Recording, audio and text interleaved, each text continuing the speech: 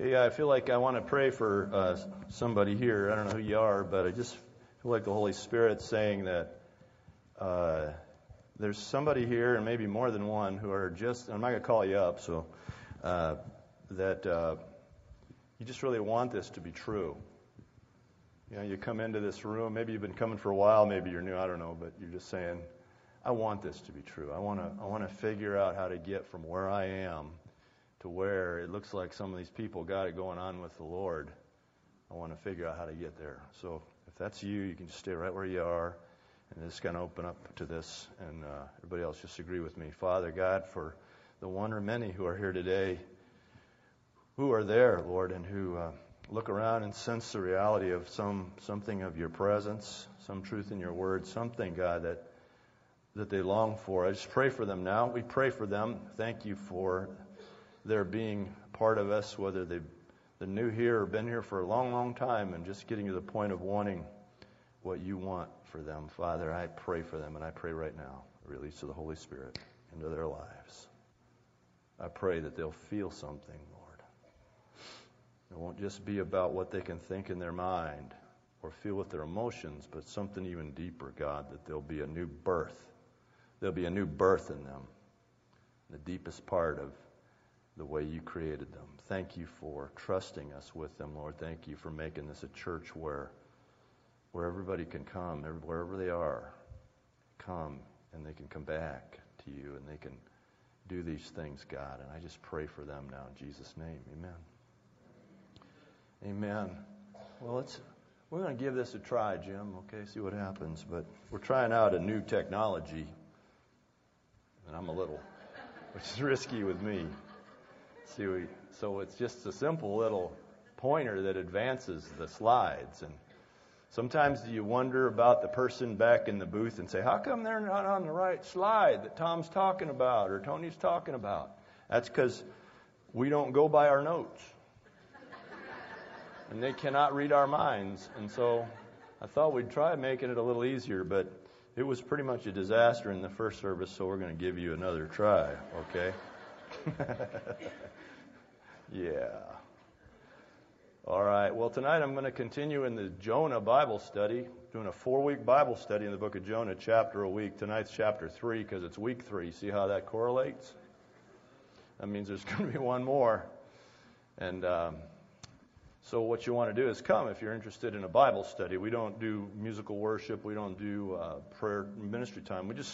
I just talk about the Bible for a while, and hopefully that helps. And tonight, Jonah chapter 3 raises a very interesting question, a puzzling question, and I'll give you a warning. It's a question that if you come, it's going to mess with your mind. It's going to mess with your head. And I don't even have the answer for the question we're going to raise, so I'm just going to raise the question.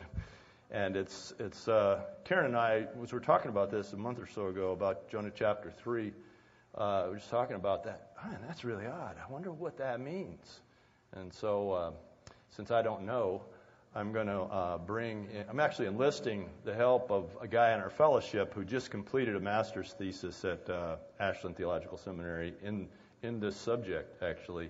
And so he's going to take 15 minutes of the class, only 15 minutes, not 16, 15 minutes of the class, to come and give you a summary of his thesis and just kind of mess with your head a little more, okay? So that's tonight. So I guess it's just a kind of a little warning shot, Don't come if you're already confused. All right.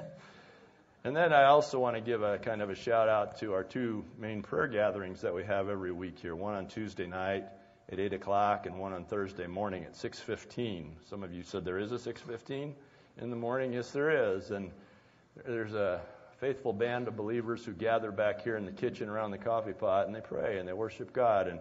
And these 2 prayer meetings are quite different in their nature. The Tuesday night one is kind of loud and rowdy a lot of the times, where the Thursday morning one has a more tender, kind of a sweet, quiet kind of nature to it.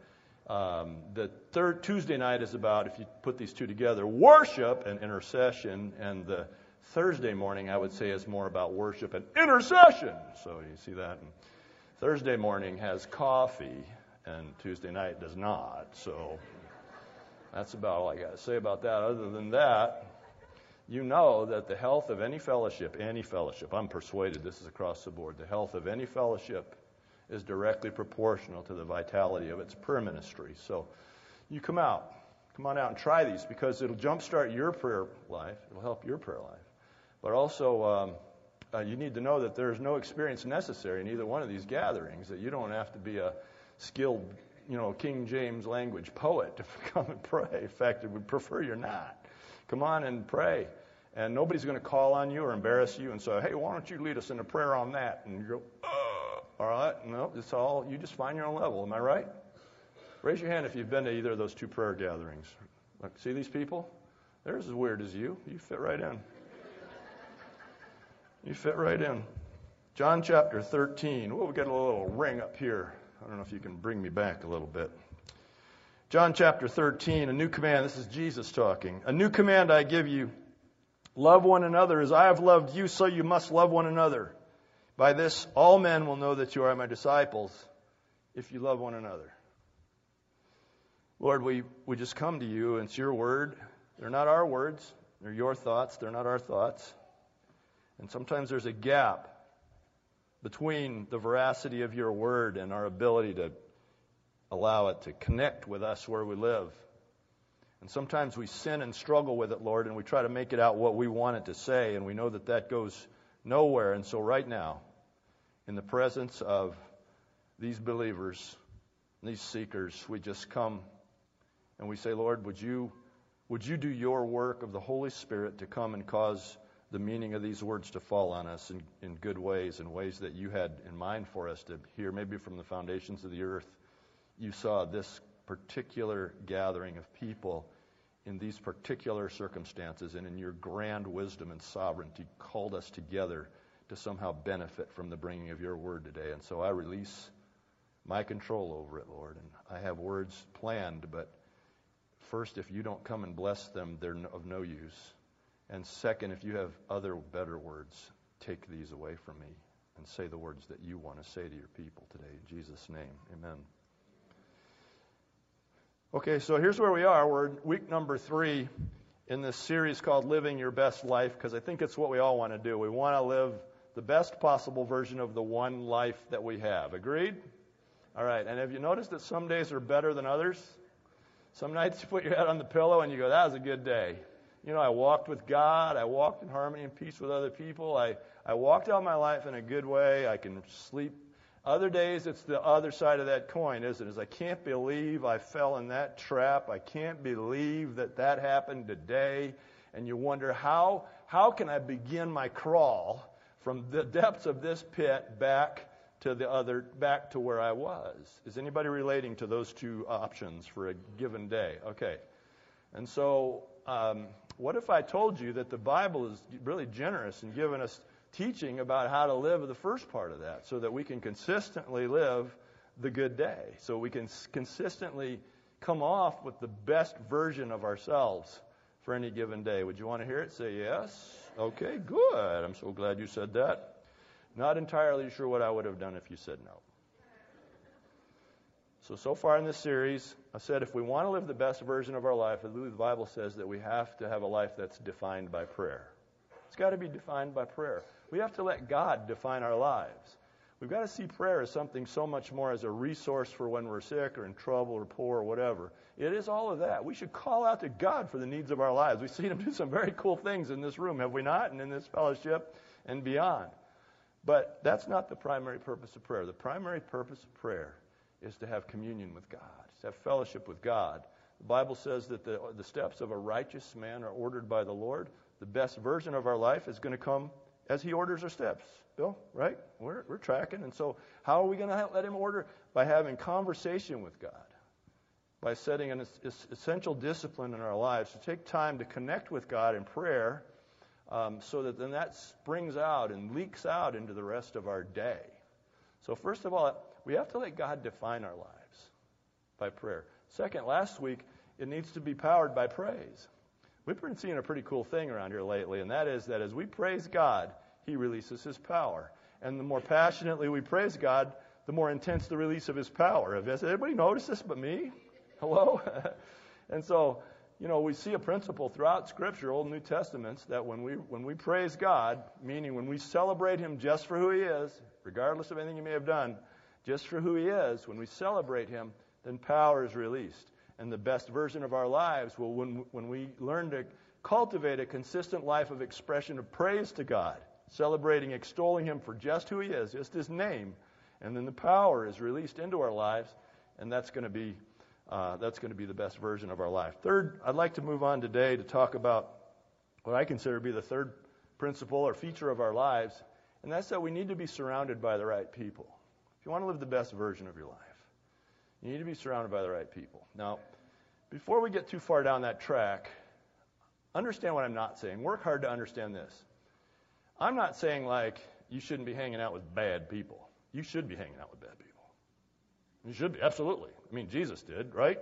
Jesus was severely criticized for hanging out with the sinners. And He's like, well, who else would I hang out with, right? That's what I came for. So I'm not talking about some kind of a division of them and us at all. I mean, we're in the world, and we're meant to be salt and light in the world, yeah? And not in an arrogant, kind of sucks to be you kind of way, but in a loving way, in a powerful way. We're meant to be in the world.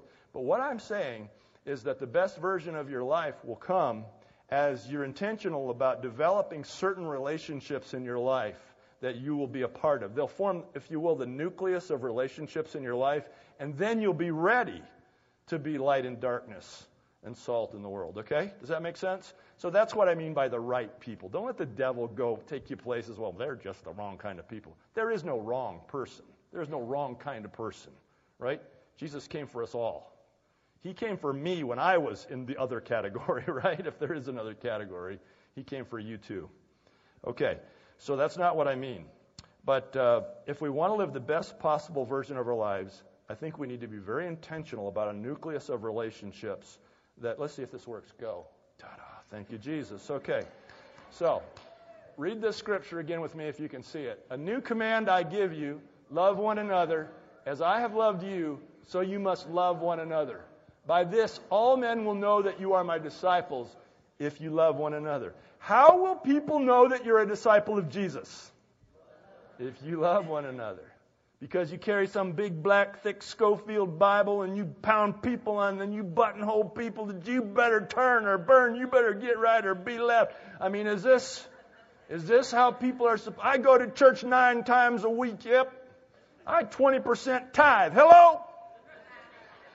That'd be all right. Just don't boast about it, all right? I mean, all the ways that we want people to know we're Christians, Jesus is very, very clear. He said, by this one thing, will all people know that you are my disciples if you love each other. If you can love each other, especially the likes of each other in this room, that's a good thing. We got a really crazy bunch in here. And if we can love each other, that's because Jesus' love is living inside of us. And it's a mark that we're His disciples. One cannot escape the reality that to be a Christian means to be living in healthy relationships. You cannot. There is no provision in the New Testament for you to be a Christian in isolation. There is no provision for it. Sometimes people say, well, I don't have to go to church to be a Christian. Well, I guess essentially that's true as long as you're saying, I do have regular ways of worshiping God with other believers and being in fellowship of love with other believers. I guess that's true, but that's kind of what we do at church, so I don't know why you wouldn't just come, right? It's really all we want to do here. It's really all we're trying to do here. Worship God and love one another. This is pretty simple here, isn't it? So I just want you to know that there is no provision in the Bible for a person being a Christian in isolation. And I know some of you have been hurt. Some of you have been traumatized in relationships. And I get why this is a touchy subject for you. I get that and I respect that. But I'm just saying, you're going to have to figure out how to deal with it because there's no way out. The Bible says in 1 John 4, 7 and 8, Beloved, let us love one another. For love is of God, and everyone that knows God loves, because love is of God. So he says, let us love one another. Why? Because if we don't love, it says in that verse, we don't know God. And so you're saying, if I don't love people, I don't know God? That's what the Bible says.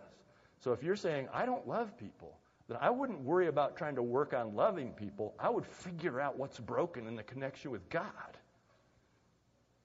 Because it's my relationship with God that causes me to be in love with you. Right? And vice versa, right? How else are you going to deal with this week after week, right? You don't love me because I'm good looking. That's for sure. You love me because God loves you. All right, and that's the key. So there's no way out of developing, living in healthy relationships. Why, you ask me? Oh, thank you, Jesus. So perfect. Well, first of all, good. I need to put a little mirror here or something. Living in healthy, high tech, I know. Maybe I could just wear my bike mirror on my glasses here. Okay. Because living in healthy relationship, what? It shows that we are living as a reflection of the Trinity. The Trinity, Father, Son, and Holy Spirit, God, is living somehow mysteriously in singular relationship with himself. I don't know. Doesn't make any sense to me either. Okay. May I encourage you, please, to be suspicious of any teacher who says that he or she can explain fully the Trinity to you. Head for the door. Because, look, God is explaining himself to us in earthly terms. He's a heavenly reality. And Father, Son, and Holy Spirit is somehow three but one. Right? How do you really embrace that? How do you really deal with that? It's part of the mystery of God. It's part of the fun of knowing God. Look, if I thought I could explain everything about God, I'd know I hadn't found God, right? I'd be real suspicious of anybody who said, oh, yeah, I got it all locked up. Forget about it. He's Father, Son, and Holy Spirit. Somehow. The Bible says in 1 Corinthians 3, it says, now it's as though we're looking through a glass dimly, but then we'll see face to face. So you're looking through a dirty glass, right, and you can't see. And it says, now we know in part, but then we'll know fully. So first day in heaven is going to rock, yeah? Anybody going to heaven after this? I don't mean right after this, but I mean eventually. You're going to heaven after this. Because of Christ in your life. Can you imagine what first day is going to be like? I just can't. And at some point, I suppose, we're going to get a glimpse of God, Father, Son, and Holy Spirit. And we're going to go, oh, okay. Because we don't have the stuff. The most brilliant minds do not really have the stuff. The logic stops at some point and we throw ourselves into the mystery of God, right? It's kind of like women. It's the same thing. Guys, you don't understand them. You can understand a certain amount, and they're certainly predictable to a point, but at some point you go, I don't know, I just love them, right? It's pretty much the same thing. So, but since somehow the Father, Son, and Holy Spirit, one God, is living in some kind of loving relationship with himself, then we as a reflection of God, which is what our purpose on the earth is, right? To be a reflection of God. We reflect, we're these, like the moon, we're like these dark surfaces, and we reflect God. As we live in relationship with each other, and as we overcome our differences, we sin against each other and forgive each other, embrace each other, reconcile to each other, all these things. As we do that, we're actually reflecting the Trinity. That's my heart. Ask me the second reason. Living in healthy relationship is another step toward being restored to our intended place in the created order. You go, now this is the third time I've heard you say that, Tom. Yep, that's right. Because each one of these features that I'm going to bring to you from the Bible, I believe, reveals how God wants to restore you to your original intention in the created order. Anybody read the Bible yet? Get into Genesis at all? 1 and 2? You should be that far. Genesis 1 and 2 talks about how God created the heavens and the earth and that what his intentions for us are. And one of his intentions was for us to have fellowship with him. But then sin came into the world in Genesis chapter 3 and broke that fellowship. The redemptive work of Christ on the cross makes a way for that to be restored so that we can have fellowship with God again. That's the prayer part. Our fellowship with God is restored. So our place in the created order, our intended place in the created order, is restored through the work of Christ. Last week, praise. Praise is part of the reason we were made. The whole creation was made to praise God. Remember when Jesus on Palm Sunday was riding into Jerusalem and everybody was going crazy, Hosanna, Hosanna! And the Pharisees got all worked up and they said, Jesus, silence your disciples. What did he say? He said, if they be quiet, if they become quiet, then even the what? Even the rocks will cry out. Even the rocks will cry out because God made them to praise Himself.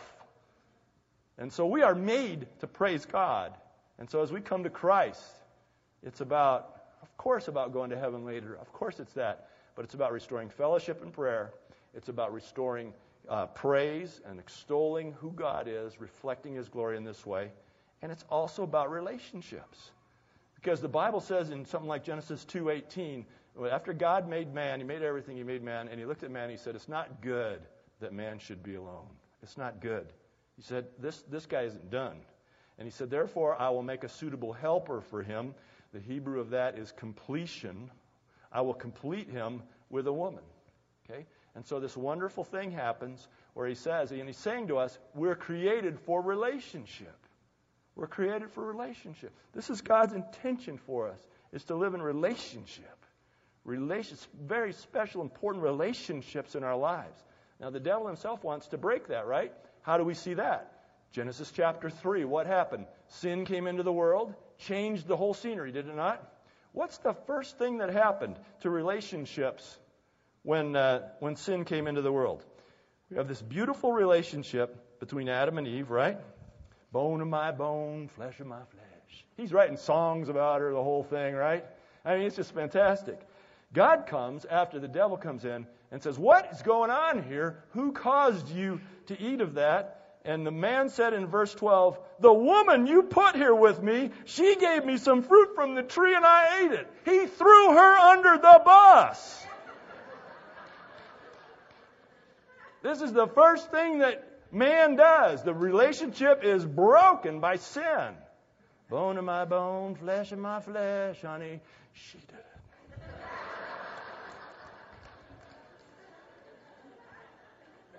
This is sin. Now, Jesus Christ died on the cross to cover our sin, to cancel our sin for later, but also to begin restoring us to our place in the created order. Part of that is so we can have loving relationships with each other. We have this now. We have the opportunity to have this now. If you just turn over one more chapter in Genesis to Genesis chapter 4, you see the other effect on relationships from sin, and that's Cain and Abel. They have it out, and one of them ends up dead. Relationship by God, intention, broken by sin. Jesus Christ dies on the cross, rises from the dead, ascends to the Father, creates a way for our place in the created order to be restored. So that's part of it. Make sense? So yeah, I'll start again. Okay. Oh, thank you, Jesus. Okay. So let's talk about really what I mean by the right kind of people, having taken into account what I said earlier. The right kind of people, I think, will come to us we can think of them in four ways. And some of this teaching is going to be a little redundant. You've heard it before, but since you're not doing it, I'm going to keep preaching it, okay? The first one we're going to call covenant relationships. Covenant relationships. These are the unbreakable, the spiritually bonded, unbreakable relationships. You know, don't you just connect with some people? Come on a spiritual level? Like it's way more than, yeah, I like that person. But it's like, I don't know, I just sense a spiritual connection. Some of those can grow to the place of being unbreakable covenant relationships. It's pretty cool. The most obvious, as I've referenced before, the most obvious example of this is marriage. And I use this as Jesus even said. He quoted what had been said in Genesis, that for this reason a man will leave his father and mother and be united to his wife, and the two will become one flesh. So that's a covenant relationship. That's why divorce is such a big deal, is because it's a breaking of the covenant relationship, and they're meant to be unbreakable. They're meant to be enduring. And so I'm not going to do any teaching on that subject at this point, other than to say, you know, when I think about covenant relationships, and I kind of think about the way marriage has devolved in our culture, my heart really breaks for many of you, because you were never told about covenant relationship. You were never told that when you say I do, that you have the opportunity to be joined in covenant. I kind of agree with C.S. Lewis. I think that there are two kinds of marriages that have happened in the modern and postmodern culture, and that is there's a spiritual bonding, and then there's a civil marriage. So that many people have come together and said, I do, aren't really covenant joined at all. Because they had no intention. They had no even understanding or embracing of it. That's a bigger deal. But I just want to be sensitive to those of you who, are divorced and maybe remarried, and you're kind of trying to sort all this covenant stuff out.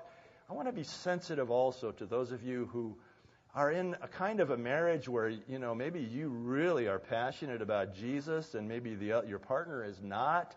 I can only imagine how difficult that kind of a relationship is. And I wish I had good answers for you about what covenant means in those circumstances, but I don't. So I'm going to ask you, would you continue to pray for me, please, about this? Because I want to bring you stuff. All I know is I'm married in covenant. I got this little short woman who just, there's no getting away from her, right? And she'd never want to leave me. So, come on, So I don't pretend to have all the answers for all of you, but I want them. And I want to meet that. And so be patient with me as maybe God reveals that to me over time. But you're saying, is it possible maybe to have a covenant relationship outside of marriage? Absolutely. You know how I think the vast majority of times they should be brother to brother or sister to sister, because, the cross-gender kind of thing can really create some new issues for you. I think you need to be unbelievably sensitive about pursuing that. But what I'm saying is, how you're just kind of connected with another brother? You get connected and you get a trust building and all that stuff, or another sister in the Lord. Those can be covenant relationships. They're very safe places, and they're important. And I hope you can identify just a small number of them. I hope you can identify them, or at least if you're not there yet, maybe begin to just ask God, could I have a covenant relationship? Could I have a covenant brother? Could I have a covenant sister? Okay, any questions? Good. Next, then, let's talk about confessional relationships. We've been here before. James 5:16 simply says this: therefore, confess your sins one to another and pray for each other so that you may be healed. Now, how many of you, like me, want to be delivered from your habitual sins? Some of you don't. No, I just don't raise my hand, dude. I do. We all do, of course. And we keep sometimes revisiting these things. Like, how do I get out of this? The Bible says, therefore, confess your sins one to another and pray for each other that you may be healed. Sometimes we don't do the second thing. We get all sorrowful about our sins and maybe confess them in some way. Do we get specific prayer from a trusted brother, a trusted sister who can hear the details of my sin? This is an incredible reality when it happens. Your life will change. Now, you don't just go pick somebody and say, hey, you want to be my confessional brother? This takes time too, right? You let God develop this. Confessional brothers, confessional sisters, people that you can talk to, and first of all, it's not going anywhere, no matter how juicy it is, right? It's not escaping this context, and that the heart of that person is to pray for me. Okay. I call him your sump pit brother or your sump pit sister. You know how down in the basement of your house you got that place where your sump pump runs? And all the water from the outside, kind of comes in and keeps your basement from flooding, Yeah, well, so when you got your new house and your friends came over and said, well, show me your house, and you're walking through it and well, this is this. You never took and showed them your sump pit. You never said, oh, here's something I really got to show you, man. Look at all this junk down in here, man. Look at that. What do you think about that sludge down in there, huh? You don't do that. And you don't do that with your life. You don't say, here I am, here are my ups, here are my downs, and here's my sump pit. You need somebody you can do that with. Sometimes they're the covenant person. Sometimes they're one and the same, but not always. Ask me what the third kind is. Ministry relationships. In Luke chapter 10, verse 1, it says that Jesus appointed the 72, and he sent them out 2 by 2 ahead of him to every town where he was about to go. That's what that verse says. When we get there, we'll verify it. He sent them out 2 by 2. That the intention of Jesus was to hook brothers up in ministry together. Nobody running out there lone rangers, doing it on their own. Nobody. You got to have a brother You got to have somebody that you're in a kind of spiritual tune with. It was funny today when Tony and I were messing around here coming up because God was telling me, man, he was so clear. Call them up. See if they want to come up. See if they want to come up. Tony wanted to come up and do that thing, so we're looking at each other like, who gets to go up first and tell them, And that just shows, that we're brothers in ministry together, right? And everybody should have that. Everybody should have that. Everybody should have that. How do you get a brother of ministry or a sister of ministry? You go and do ministry, right? You got to get up and go do some ministry, and you'll find yourself connecting with people, and they become ministry brother, ministry sister. I find, see if anybody else agrees with it. Do you find? I find that my affection for individuals grows as I minister with them. I mean, I love all y'all, you know that, but there's 1,000 of you altogether, so I can't love yuns. We've been over that ground, right? I want to, I'd love to, but just not that much of me to go around. You should be thankful for that. Okay. Now, but I find I'm able to develop pure, and I'm talking about affection in the best possible way, just real joy and love for and desire to be with and give a hug to and stuff like this in the purest possible ways. People I minister with. I tend to minister in 3 main areas. One is prayer. And so the people that I pray with, the people who come to prayer meetings and stuff that I'm in with, I find myself falling in love with them. And I think you will too in your areas. There have even been people who have started coming to the prayer meetings that I didn't like. Now you're going, now wait a minute. So you're saying there's some people you don't like? Is it me? It's me. It's me. It's probably you. Yeah. I'm just saying, I'm a man like everybody else, right? Some people you kind of go, wow, yeah, that's cool. And some people are going, okay, go do your thing, right? It doesn't mean you don't love them. It just means you don't have the chemistry going on there. But I've had some people start coming to prayer meeting, and when we prayed together, the whole thing flipped. Because you will develop affection for people you minister with. Also in worship is another area for me. Well, like last week, when I wasn't supposed to lead worship last week, something came up, and so I kind of had to stand in here unprepared and led worship with these guys. We had such a great time last week. That was so crazy. Anybody get the license plate on that bus that plowed through here? I don't know. But I felt so much love for these people. I felt love because affection. In fact, there's one guy, I won't say his name, but it's Don Pierce. He's a big old guy over here with a beard. And he's over here playing guitar, right? Well, I met him. He started coming to this ministry 15 years ago, I guess. And he was all kind of a Chuck Smith, ex-hippie guy, He's actually not ex, he's just a hippie. And he comes up to me, and probably about the second time he met me, he said something like, Bible says greet one another with a holy kiss. One of these times I'm just going to greet you with a holy kiss. And I warned him. I said, if you do, I will return the greeting with a holy pop in the mouth if you do. And so that joke's kind of been going on. It surfaces every couple of years, I got to tell you what happened last Sunday. We were done after the second service. God was on us. We were just being blessed so much up here. We were all done putting our stuff down. And I just came over here, and I planted a kiss on his cheek. And he said something like, he was stunned, first of all. So anyway, that's done. We're done with the holy kissing, Don, okay? It's all over. Don't be getting any ideas. Okay. I won't. I didn't tell it at first service. You weren't here. I'd be embarrassed. All right. But my point is, I digress. You're going, yeah, there's lots of football on this afternoon. Listen, my point is simple. My point is this, is that as you do ministry together, you will develop affection for each other. Yesterday, Karen and I got to go out. We don't always get to go or often get to go, just our schedules. We got to go on the grocery giveaway at South Point, which is really a cool thing. You guys bring all those thousands of groceries all the time, once a month. One of the things we do, besides feeding the homeless and stuff, is go down to South Point. It's a housing development that they know we're coming, and they're there, and they're waiting. And raise your hand if you've ever been on that run. That's a cool run, isn't it? That's so cool. Yesterday we got to go, and I felt affection for those people, just working together. I mean, just the bond grew, right? It just grew.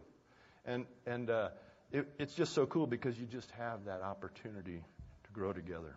So how do you get those kind of relationships? You show up. Show up for ministry. See who's in the room that maybe you can tolerate. Number 4, ask me what it is. Oh, son of a gun. Thank you. Compassion relationships. In Luke chapter 10, just a page over from where we just were, Jesus tells a story about the Good Samaritan, the parable of the Good Samaritan. Luke chapter 10. Likely many of you are familiar with it, but the short version goes like this. There's a guy who's going along his way, and he falls into the hands of robbers and thieves, and they beat him up and leave him for dead. A couple of like super spiritual people see him, and they go on the other side of the road so they don't have to deal with them. And this Samaritan comes along. Samaritan, you know what I'm saying? Wrong kind of people. He comes along, and he sees this guy, and he goes, oh, man. He scoops him up. He takes him to an inn, gets him medical treatment, uses his own money to take care of him. And Jesus makes a point that that's the life we're supposed to be living, a life of compassion. Compassion is expressed. You don't just feel compassion. It costs you something. And we should have compassion relationships, people in our lives where we consistently express kindness toward them, help to them. Okay, now let me differentiate. There's a difference between compassion relationship and a sympathy relationship. I'm not asking you to have sympathy for anybody. If you have sympathy for somebody, what that means is you say, man, it sucks to be them. I must be up here, they're down there. I feel so sorry for them, right? That's sympathy. Hey, guess what? Here's where we are, right? Well, nobody's above anybody else. And so we're not talking about feeling sorry.